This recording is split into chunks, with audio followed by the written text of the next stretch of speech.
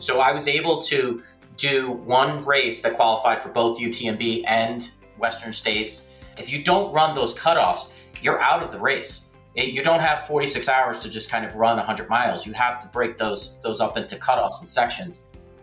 That was Andrew Messina, and this is episode 117 of the Inspired Souls podcast.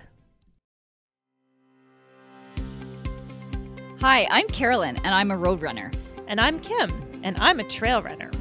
Welcome to our podcast, where we bring the communities of trail and road running together and explore the parallels between running and life. Andrew Messina is a trail ultra runner from Middletown, New Jersey, where he lives with his wife and 2 children. He owns and operates a small business called Tech Experts in New York City. Andrew started running in 2010 when he was somewhat overweight and discovered he had a kidney stone, realizing that his health was not something he could be proud of. This summer, Andrew became one of only 12 athletes to complete both Western States Endurance Run and Ultra Trail du Mont Blanc in the same year. Of those 12 athletes, 5 were elite and 7 were non-elite, and he was the only person from New Jersey.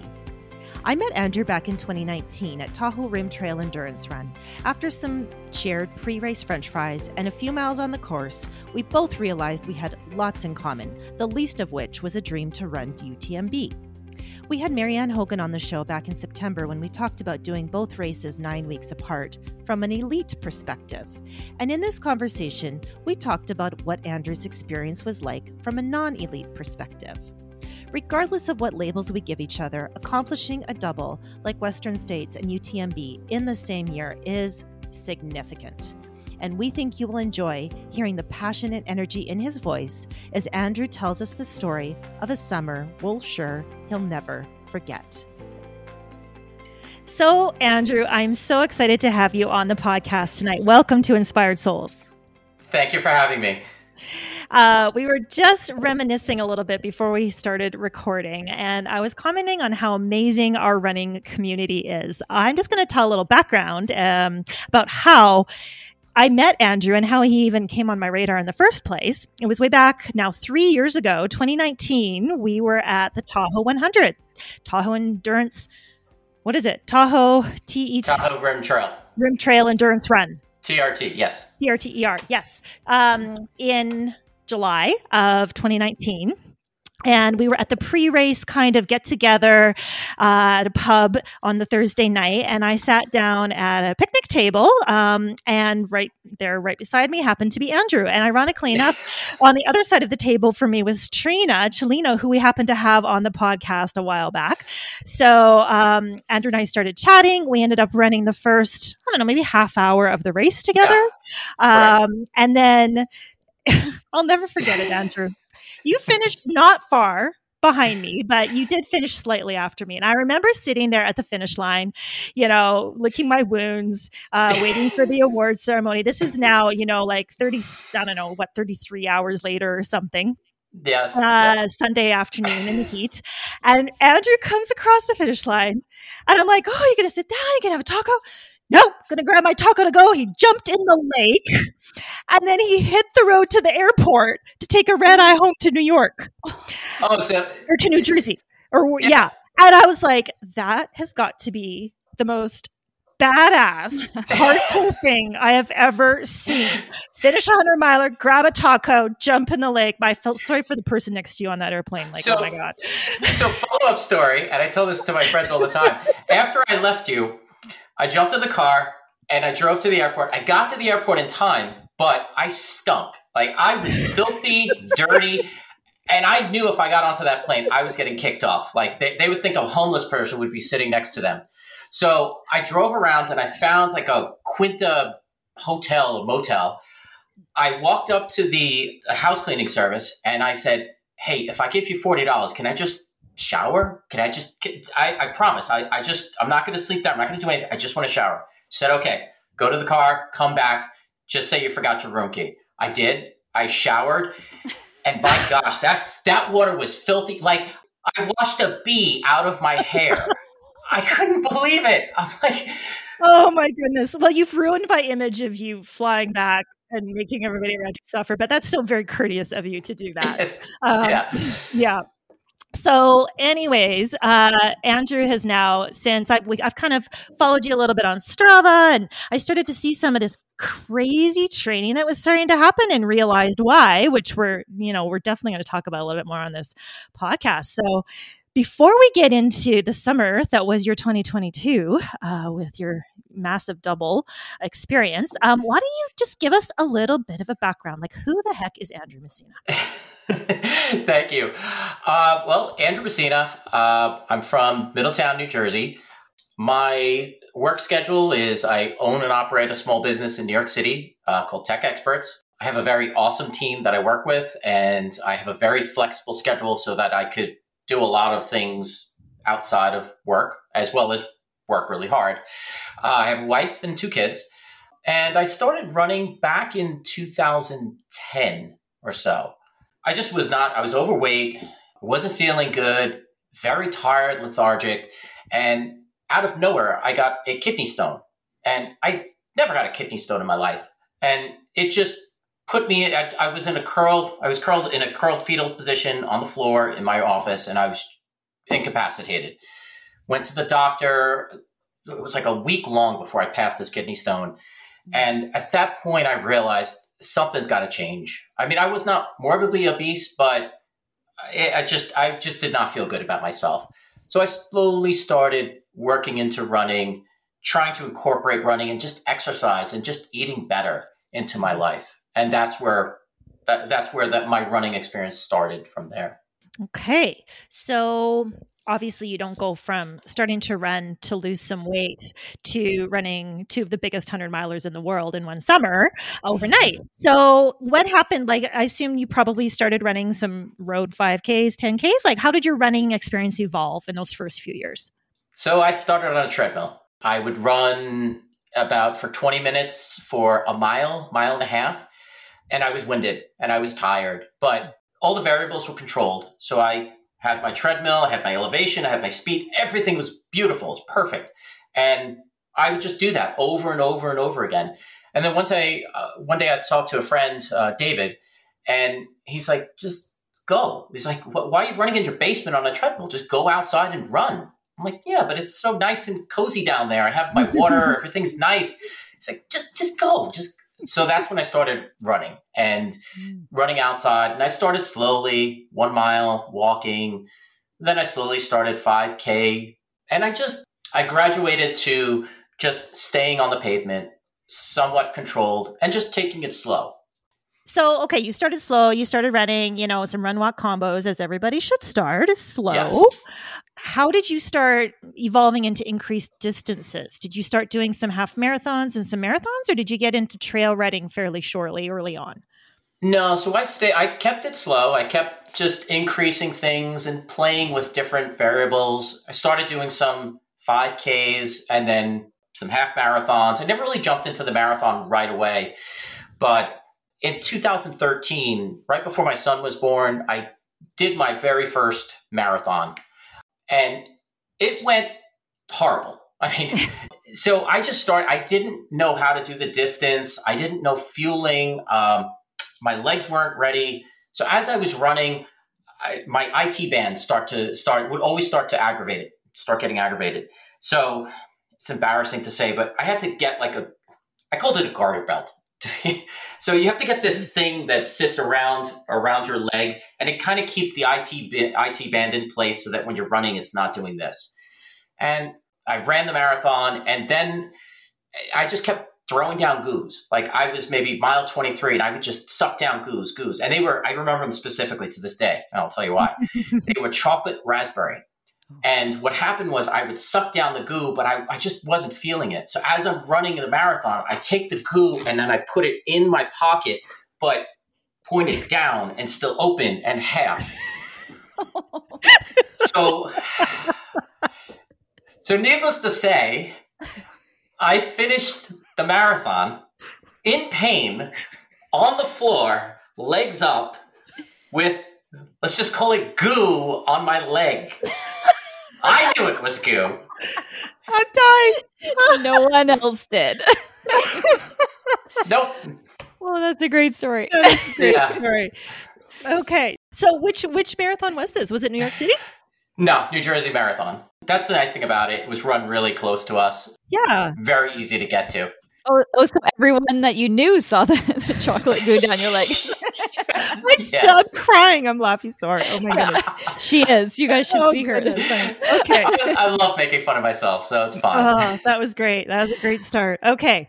So let's you're now at 12 years of running. There's a lot of history in there. Let's just jump forward to ultras. So at some point you started running ultras and you started qualifying for some of the big ones, which takes us to where we're at today. How did that happen? How did you fall in love with trail running and ultra running? And when did you decide, I'm going to start collecting tickets and start qualifying for all these different races, which is a half full-time job in itself, keeping track of all of that. So how did that all happen?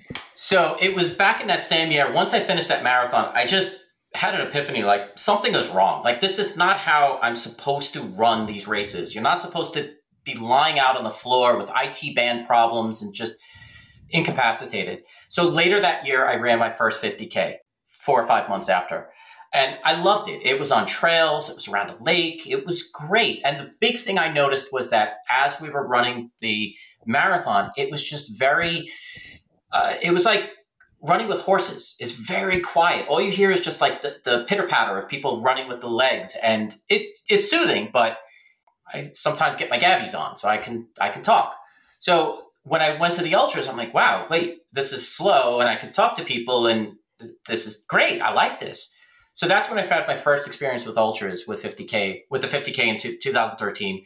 And between 2013, I just started doing a little bit more and I just started training differently. And I realized when I went on the trails, every time I stepped foot on the trail, it was a different foot strike than on the road. So that IT band, it literally went away. Every single problem I had just started to go away really quickly because I was using all these different muscles.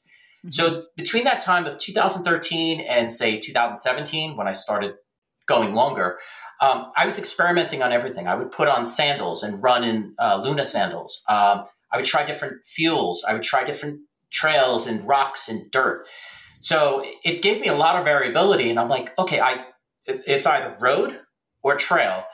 And I kind of like this trail thing. So I'm going to stick with the trail thing and let's see where that goes. And I think it was back in 2016, I saw a video. I was just looking at ultra running videos and I came across UTMB, Ultra Trail Mont Blanc. It's a 100 miler that goes around Mont Blanc Mountains in Chamonix, France, crossing 3 different countries. And you run across with cows and you see goats and I'm like, I want that. I don't know what that is, but I want that. And that little moment, I still have those videos. That little moment that I had back in 2016 kind of put that focus, that finish line that I wanted to get to into perspective. And that's what I knew I was going to do no matter what it took. So UTMB came first in your dream bucket. Mm-hmm. Okay. Definitely. And at that point, the qualifying has since changed, but it was, I think, 15 points over 2 years and no more than 3 races you had to have, right? Correct. Yes. And 100 milers are 6 points typically, and it kind of varied in distance. 100 Ks, maybe 5 points. Yeah. Exactly. Okay. So did you start really intentionally planning your races and planning your seasons to start qualifying at that point? I did. And I intentionally, so starting in 2017, I ran my first ultra and it was by accident. I put my name into a lottery for Umstead and it was full. So I just got on the wait list and they were just peeling through the wait list. And I think Umstead starts April or May. So I put my name in the lottery and I remember specifically, I think it was January or February of 2017. And I was watching the Super Bowl on TV and then I get an email and it said, congratulations, you're in Umstead. I'm like, yay. Wait, what? I gotta run 100 miles? What did I just do? I'm like, all right, let me figure this out after the game. After the game, I sat down and thought about it. I'm like, you know what? I'm just going to do it. If I fail, I just fail. Just try it. Let's see what happens. And when I say that, I'm going to do a build up and I'm going to try my hardest. I'm not just going to give it a little bit of effort. Now, previous to this, how far was your longest ultra? Yeah, that's a good question. So back in 2016, I think it was November of 2016, that's when I was like, when I started thinking about Upstead, 2016, I look back, I'm like, let me try the distance. Let me see how far I could go. So in New Jersey, there's a race called One Day at the Fair.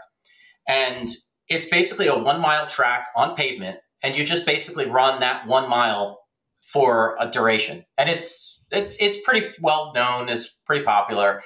So I said, this is perfect. Going back to what I was in 2010, controlled environment, flat, everything's great. Perfect training for an ultra, just control everything. Yeah. Yeah. I crashed and burned.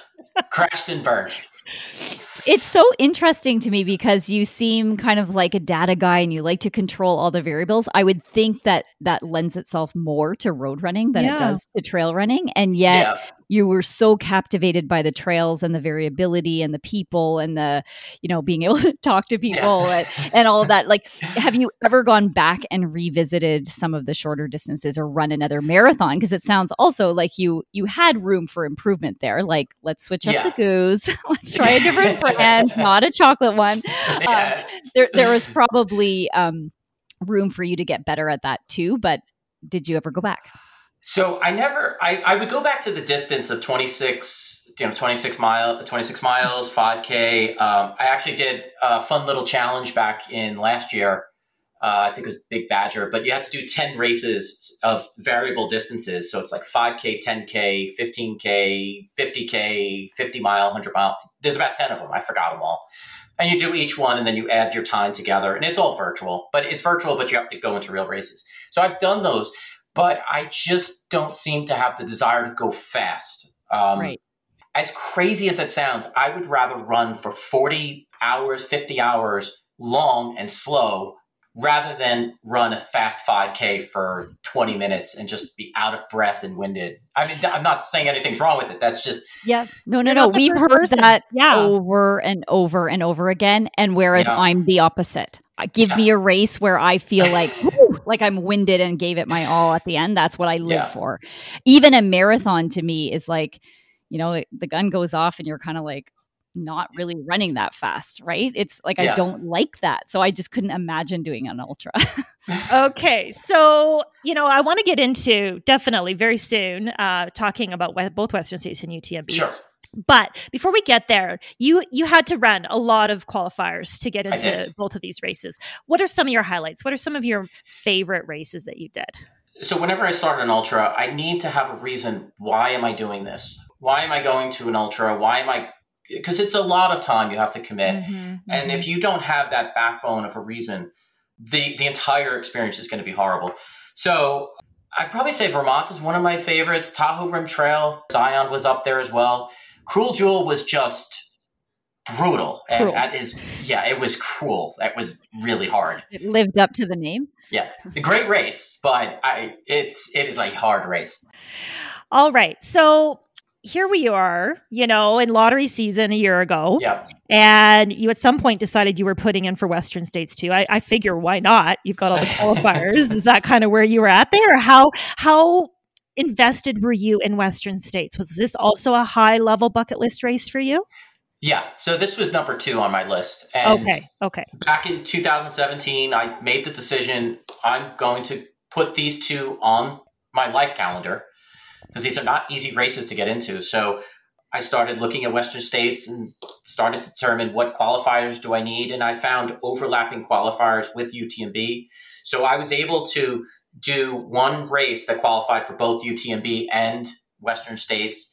So I would do that. Cruel Jewel was also fortunate enough that they had Hard Rock too. So that was like a triple. So that was great. Okay. Yeah. So I would just keep on building up qualifiers. And every year I would make it a point to run at least 200 100-milers just to keep things going. But a lot of stuff in between, 50 milers, 50Ks, running and stuff. So we had similar strategies, you and I did the same thing, but actually secretly hoped I would never get into both races in the same year. And this happened to you. You got into your 2 dream bucket list races in the same year after a couple years of COVID. So obviously you couldn't not. right? Yes, Like it was. right. Did it even cross your mind? So I got a little lucky, and one of the things was back in 2019, I applied for UTMB, and the rules were a little different than they are today. When you applied to the lottery in 2019 and you missed, which I did, you would do again for 2020, and if you missed 2 years in a row, you'd automatically get pulled into the lottery for the next year. Fortunately, in 2020, I got pulled and I got into the lottery for UTMB in 2020. So I knew I had this. So I was actually going to do UTMB in 2020 because of that successful lottery pull.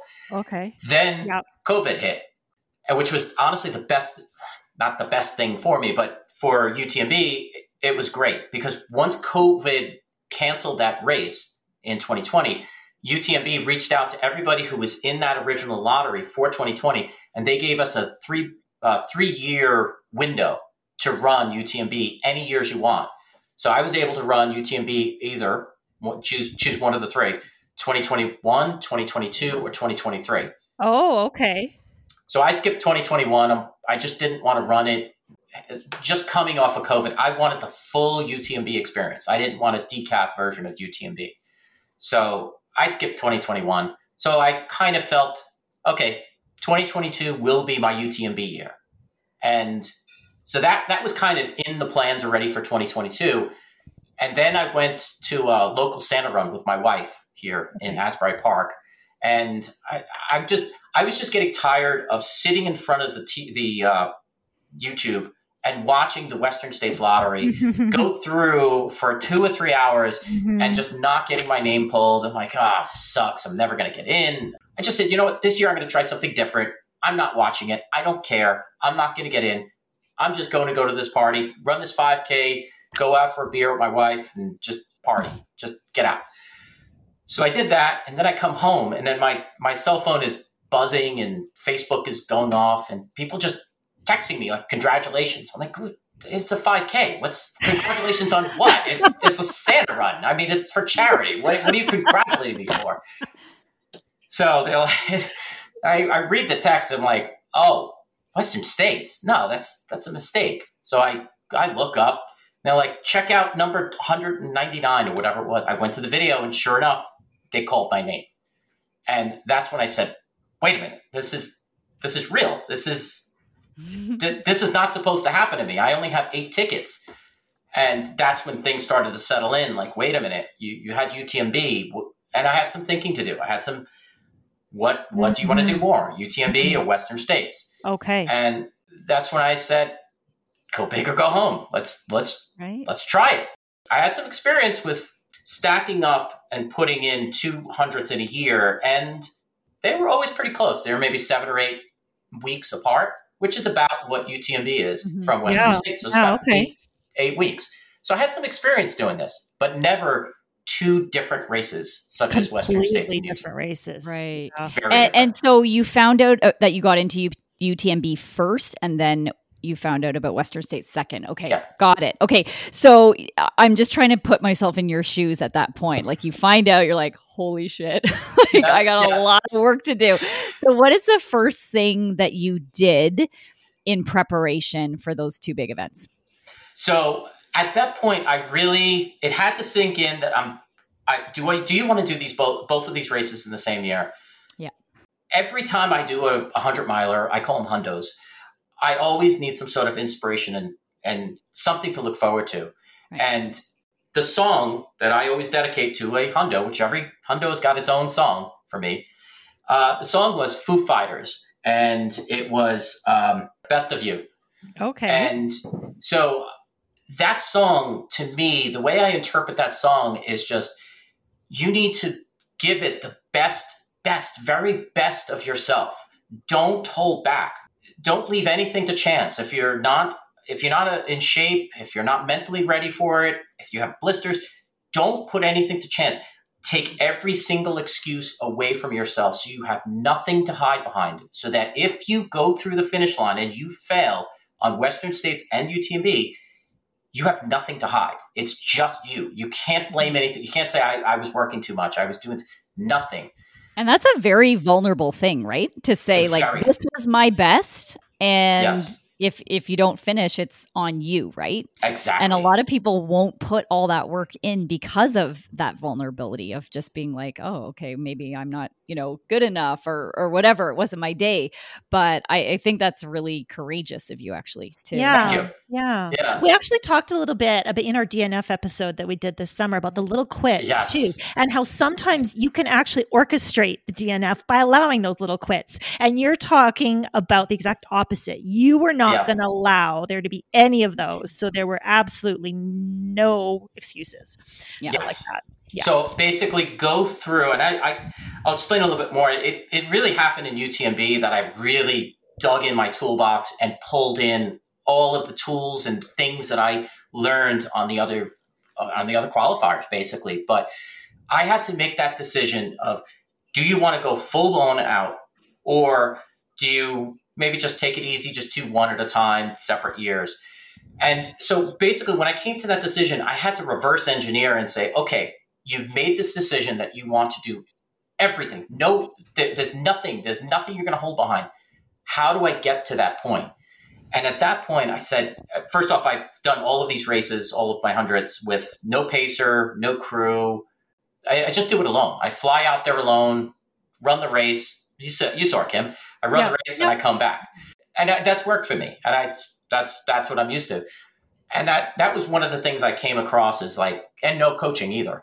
Yeah. So looking back at that decision, I looked at it and I said, maybe I should revisit that. Maybe I should revisit taking on a coach. Maybe I should think about the pacer, and maybe I should think about the crew.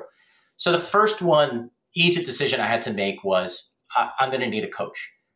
You picked a pretty darn good person to choose as your coach, like AJW, Mr. Western States himself. You couldn't have picked somebody who knew more about that race. Absolutely. So, yeah.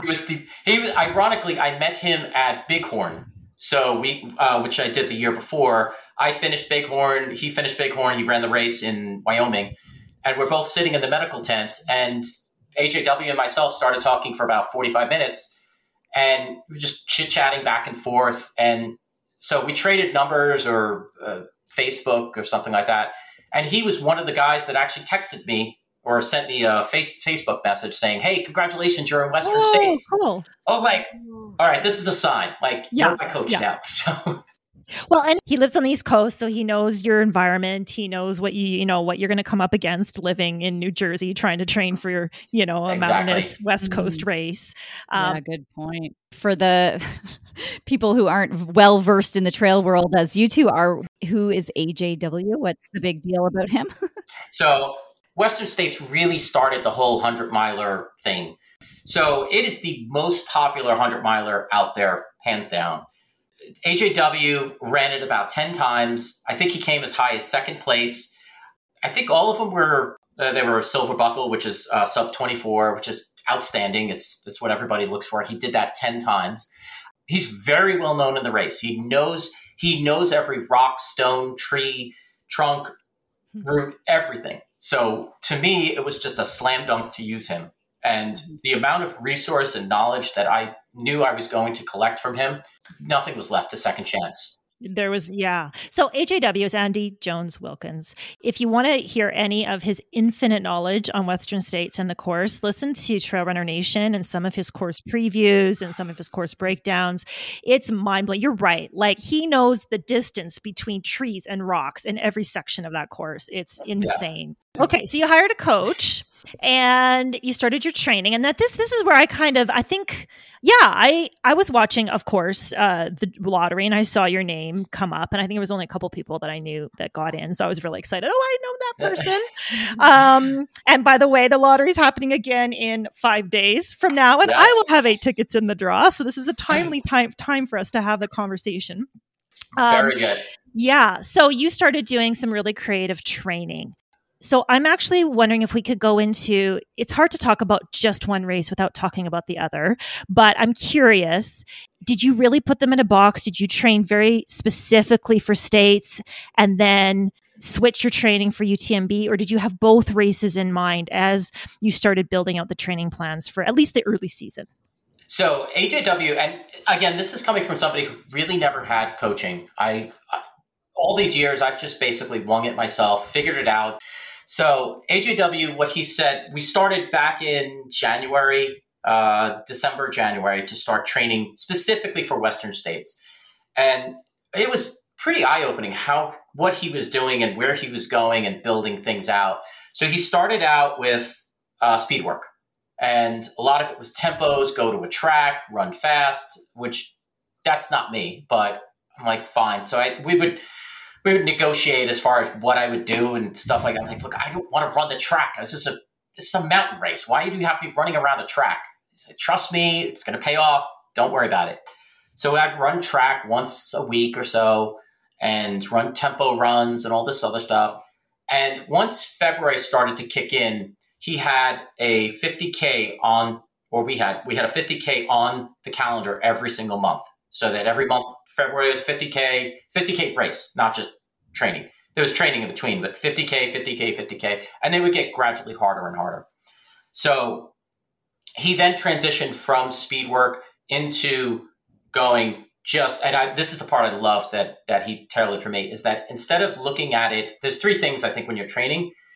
You look at mileage, time, and vert for these types of races. Mm-hmm. For Western states, he had me specifically focus on time on my feet, then miles, and then vert at the very beginning. So I would just run and just go for a 2-hour run, go for a 4-hour run. I don't care how many miles, just run to RPE levels.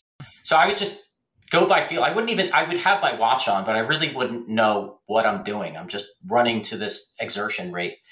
And so as February started to roll around, I did my first race in Feb Apple, met a bunch of friends there, and we slowly started to build up. Didn't really build up vert. Vert was kind of secondary at this point. It was just basically, let's focus going on hours, time, and then mileage.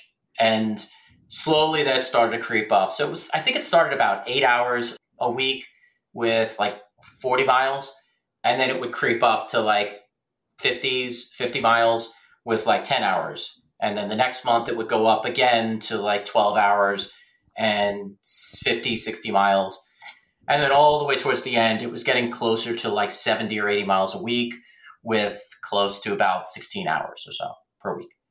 And how did that compare to the way that you had trained yourself before? Had you ever done that much mileage before?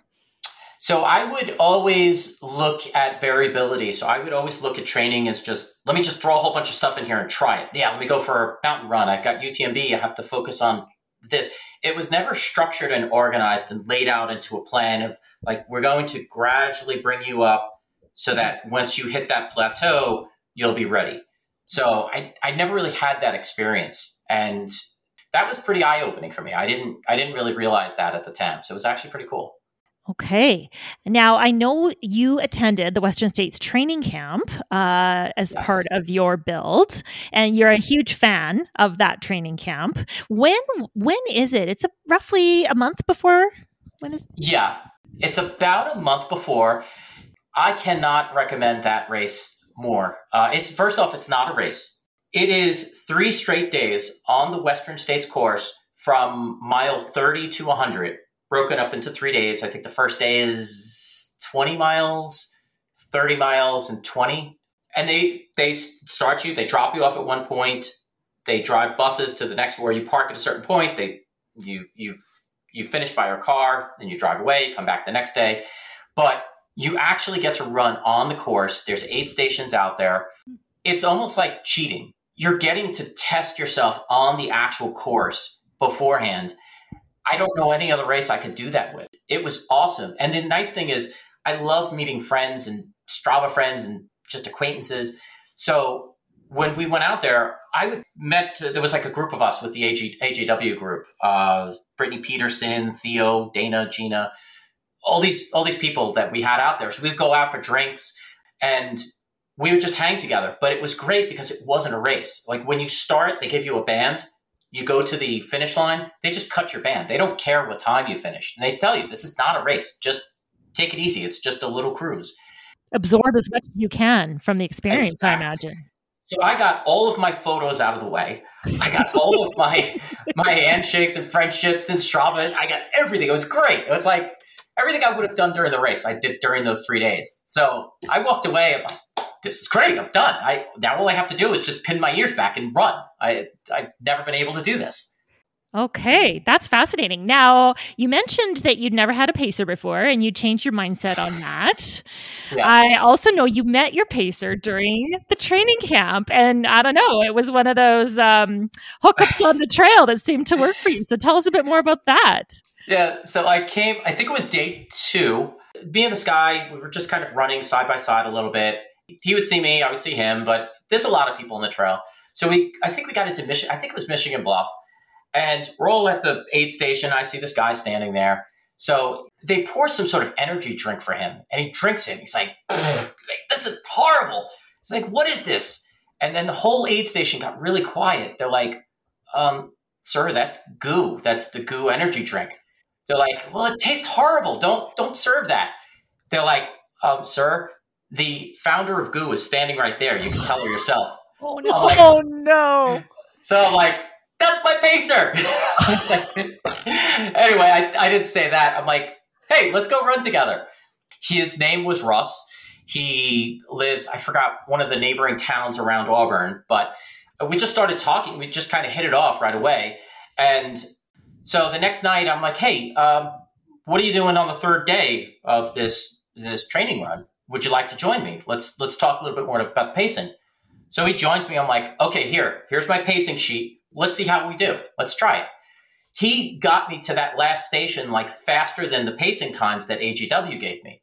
So I'm like, you're hired. This is great. But I know this from talking to a lot of friends. A lot of friends will pick pacers that are friends, but they're friends from a different geographic area. So, I was going to grab pacers from New Jersey. Russ was actually from California. Not only did he know the entire terrain, he would tell me, okay, slow down. Don't go fast because you got a hill coming up here. Or he would push me and say, nope, just keep going. It's a little hill right now, but you're going to bomb in 5 minutes. So just keep it going. And he would just keep me going and keep the flow going.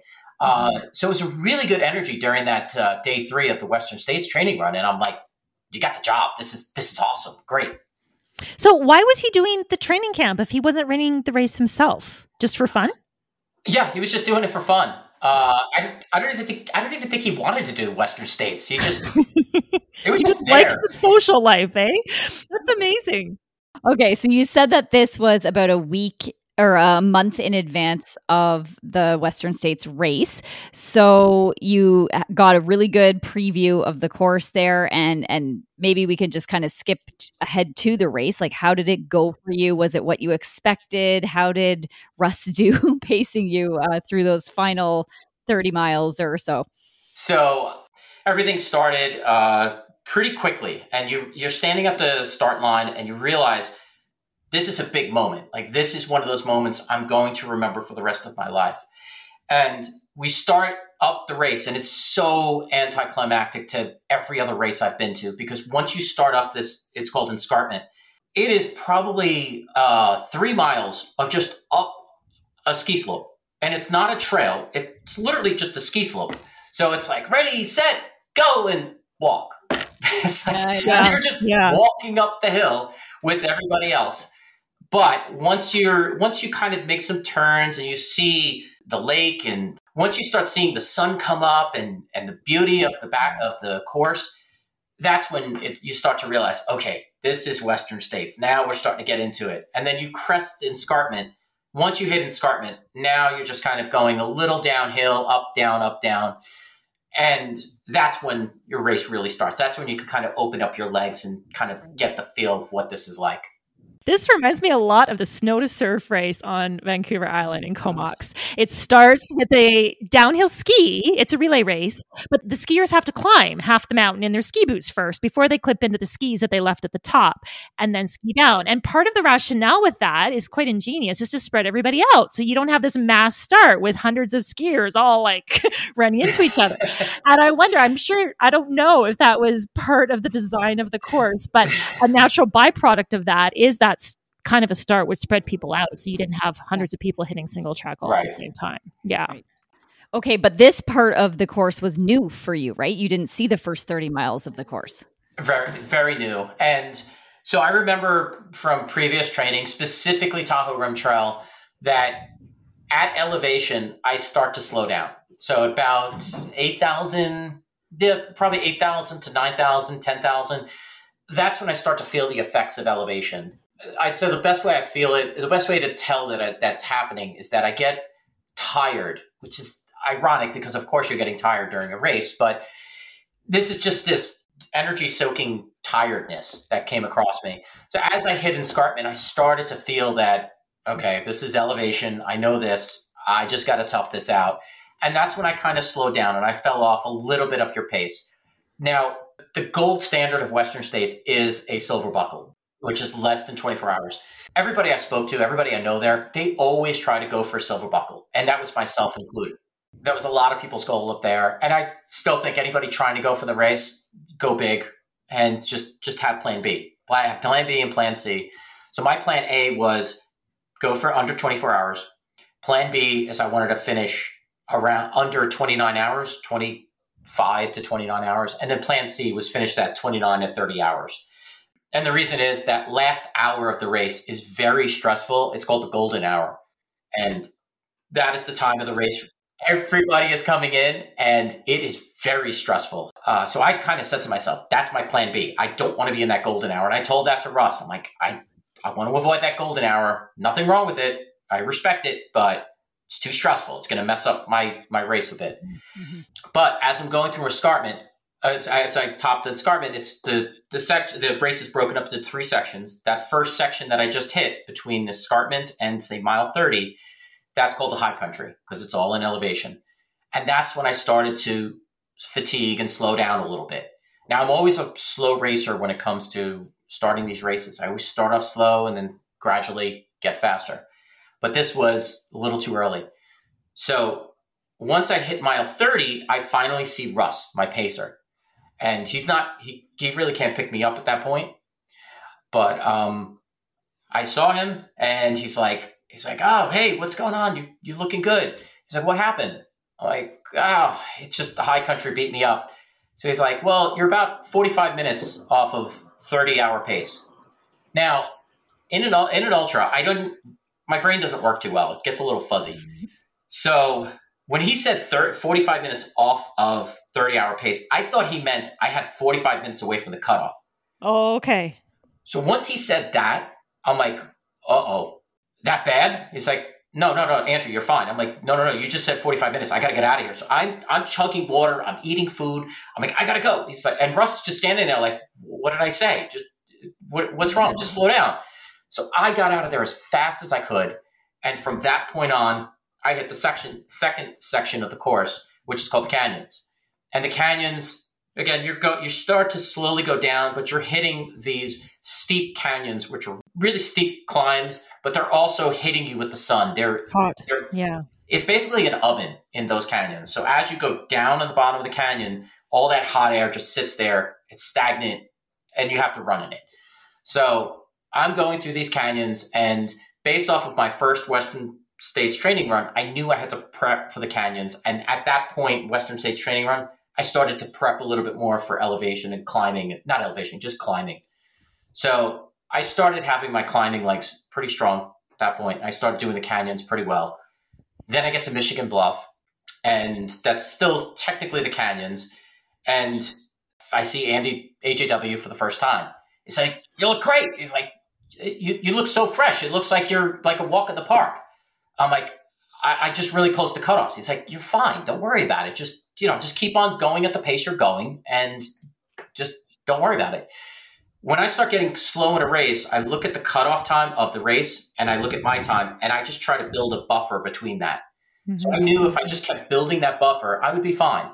Well, out of Michigan Bluff, I just kept running and I just wasn't thinking. And I just kept running straight and took a wrong turn. I ran an extra 3 miles on the course until I realized there's nobody around me. So I realized if I turned around and started running, maybe I'll see somebody running against me and I'll turn around. Nobody was running against me. I had to run 10 minutes back. Finally, I see people running. Then I turned around. Then I found the course. And then I continued to the rest. So did that stress you out? It didn't slow me out. It kind of motivated me a little bit more to just you did a lot of work. You lost a lot of work.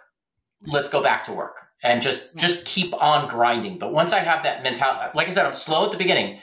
Towards the end, towards the middle, I could grind. And I knew that, I knew I had to grind and get to that next point, which was mile 66, Forest Hill. So at mile 66, I realized that is the part to run downhill. And I have downhill legs. So I ran as fast as I can, going through. I knew the course very well, went through the river. Russ paced me beautifully. As we're getting to the final stretch, I knew my friend Nico was in front of me that we met a couple of days ago. And Russ and I kind of got out at mile 99. And Russ is like, catch Nico. So I put the jets on, raced to catch him, missed him by a minute or so. But it was all fun. Awesome. We hugged so you see me sprinting around on some videos, sprinting around the track and stuff. I just ripped my vest off. I'm like, I don't need this. So I just basically ran. I finished, I think it was 28:19 or something like that. That's awesome. That's great. And I saw your finish. Thank you. Glued to the feed pretty much the entire 30 hours. But it was super exciting to see you finish. You had the biggest grin on your face. You were running so well, well. So as much as I want to hear, and maybe we'll have to do a round 2 or something off air, but I want to hear even more details about that race. There's another race to talk about. Yeah. So, less than 2 months later, you found yourself in France, in Chamonix. So I wanted to spend a little bit of time, obviously you celebrated, it was States, you got your buckle, but then what happened then? Like, how much recovery time did you take? When did you get back to work, and what changed in your training in that inter-race period? So a lot of my training before States was 75% roads, because HAW said, run time, run mileage, just get those two in. Don't worry about too much with the vert. Once we get closer to States, start building up the vert. As I got closer to States, I would work my way up to like 8,000, 9,000 feet. And so I had, going into States, I had about 8,000 feet per week ready to go. Once I got back from States, I think I took 2 days off. I mean, I flew back Monday morning. Again, epic flying back. Back Monday morning. You get that shower? Yeah, I did. This one was a garden hose shower, so it was a little bit of an upgrade. Oh, okay. So I finished up, got home on a Monday, took Tuesday off, and then Wednesday I just went out for a run, walk. So I did about 5 miles on Wednesday. Thursday I went back at it. I think I was like 10 miles. So that week after States, that Monday to Sunday, was about 30, 40 miles a week. So I started right away. And because I don't really look at the watch, I just go by feel. So I felt good. I felt ready to go into this. I know my protocol of how to get my muscles recovered. So I went straight into training. Then I had a conversation with AJW, and he's like, okay, we're going to change things up. Remember how we said time, mileage, vert? Throw that out the window. You're going to do vert, time, mileage. He's like, I don't care about mileage. Everything you do is vert. And you're just going to go trails. And this is where we started to see hill repeat after hill repeat after hill repeat on your Strava. Yes. So I live in Pancake Flat, New Jersey, right off the shore. About some of my runs that we go with our friends, Seabright 10, they are 5 feet away from the ocean. That's how low we are. There's a 175-foot hill. That was my hill repeat. It was so tough. So I would do hill repeats. I also, fortunate enough, about 2 hours away, I live next to or close to a ski slope. So that was another 1,000-foot climb of a mile and a half, 2 miles. Mm-hmm. And then also Mount Tammany, which is about 3 miles with about 1,200 vert. So I had stuff to play with, but this now became a job, because now I was putting in a lot more hours of just traveling to those ski slopes and putting time into, and I was running alone. Like, I wouldn't really run with my friends because nobody's going to want to run up and down a hill 20 times. So right after, we went from 8,000 for the first week, then 10, then 12, then 15. One of the staples of the training was Vert Week, which was Andy's idea. And that was run up the ski slope for 6 hours, try to get 6 loops in, go to sleep for 6-7 hours, go back to the ski slope, run another 6 hours, go back home, go to sleep, go back to the ski slope at 6 a.m. in the morning, 7 a.m., and then run 4 hours. That's your vert week. And it was brilliant, but it just knocked me out. It was really a lot of training. What did your wife think of all of this? God bless her. She took care of the kids. She holds the fort. I owe her a lot. Wow. And how many weeks after Western States was this? Was this about a month after and a month before UTMB? So right kind of in the middle? So there was about 8 weeks in between the ending of Western States and the beginning of, it's like 8 or 9 weeks, I can't remember, between UTMB and Western States. So as I'm training and doing all this vert, and Andy's guiding me through it, is just pushing me. He's like, more vert, more. If you go on a 20-mile run and you only do 1,000 feet of climb, that's a recovery run. It's like, there was no mercy. It was just vert. So Holy. 3 weeks before UTMB, I did my ski slope repeats. Uh-huh. I come back in the car and I am just spent, not sweating, just like I couldn't even walk or run around the hill anymore. I go back to the car. I called Andy and I'm like, I don't know what's wrong. I don't have the energy. My mind is mush and my legs are shot. He's like, oh, you're kind of overtrained. He's like, you're either overtrained or just right at the edge of overtraining. I'm like, I never did this before. What the heck is happening? He's like, look, we got 3 weeks. We'll recover. So after I hung up with him, I was driving home, and as I'm listening to my playlist, this song comes on, and it was Florence and the Machine, Dog Days Are Over. Oh, yeah. And as I'm listening to the song, it just starts off like very gentle and comforting and very soothing. And I hear this song and I'm like, wow, the dog days are over. Like the dog days of training are done. It's done. I don't have to worry about the ski slope anymore. I don't have to worry about vert. I could just focus now on the actual race. This is done, in the bank. Mm-hmm. So that I was able to kind of switch mentally and say, just put it all out of your mind. Now I could just go for flat runs, recovery runs, just get my body peeled up back to where it's ready to race. Right. So I did that, and that's when I started diving into the mental aspect of just prepping for this race. As much as popular as UTMB is, there's not a lot of research on it. So I created a 40-page document for myself. I call them dossiers. Which you kindly shared with us, and I'm going to save for the day that I go to UTMB. It's very helpful. It took me 40 hours to write that. Like I would take this GPX file from the race. Every race has got a GPX profile, like a Google Maps. They give you that profile. I would load that profile up into Strava and mark and look at, okay, this is a section of climbing. This is a section of descent. This is exposed. If lightning comes, watch out. So I wrote this 40-page manual for myself, not for anybody else. And that's what I used during the race. That's what I used as my mental prep.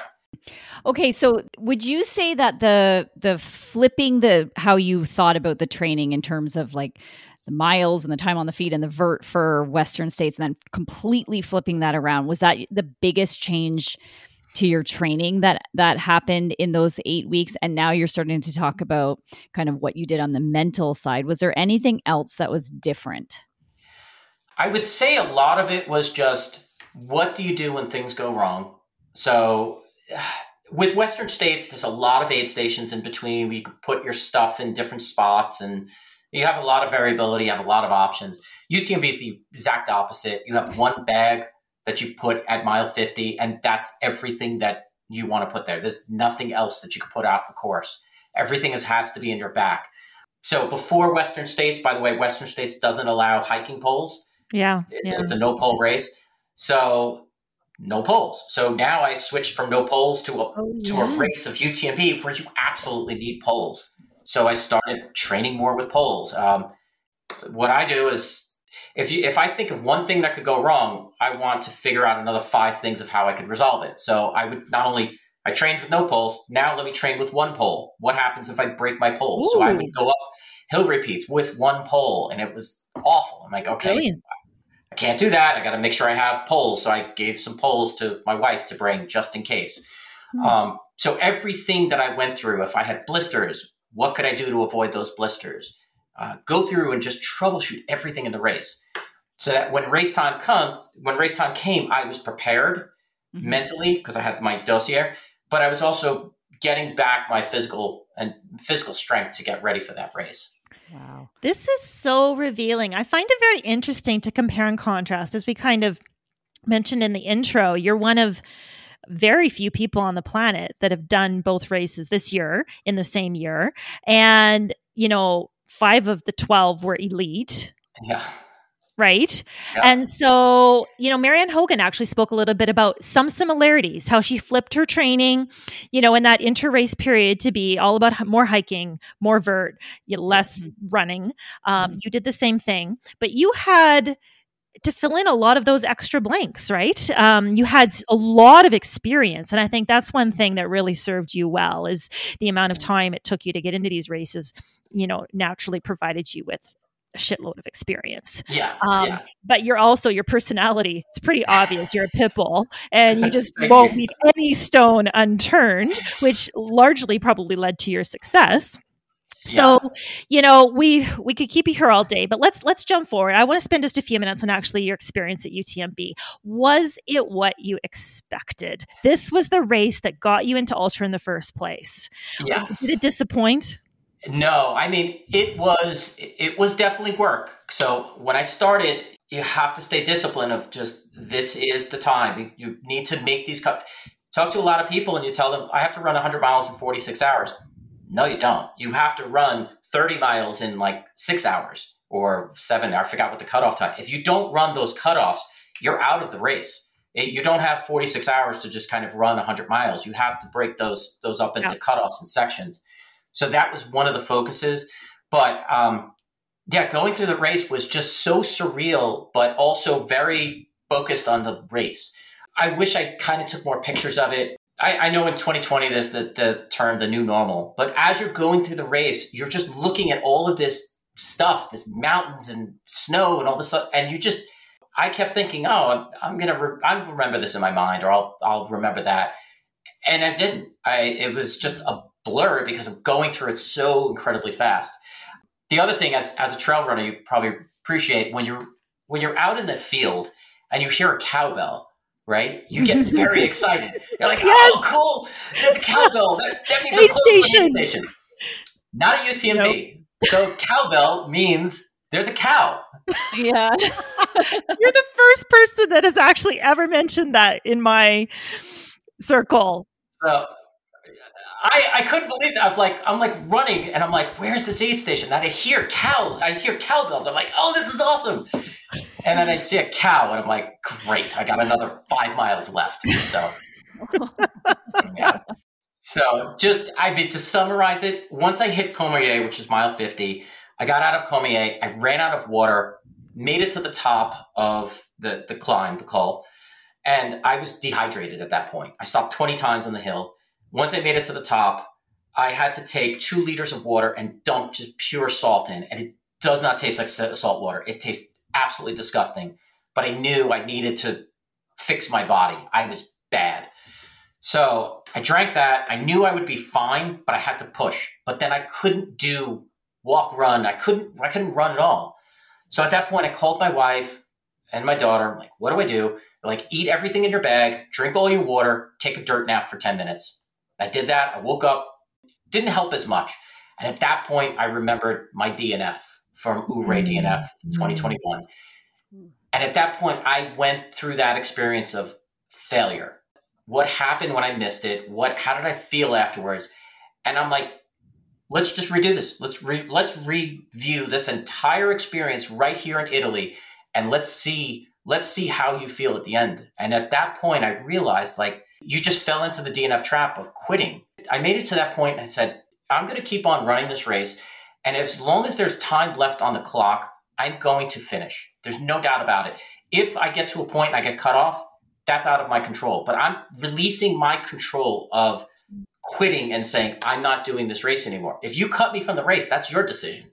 But if I cut myself, that's my decision. I don't want to make that decision. So I just kept running and I kept buffering time and just going further and further to see how far I could go.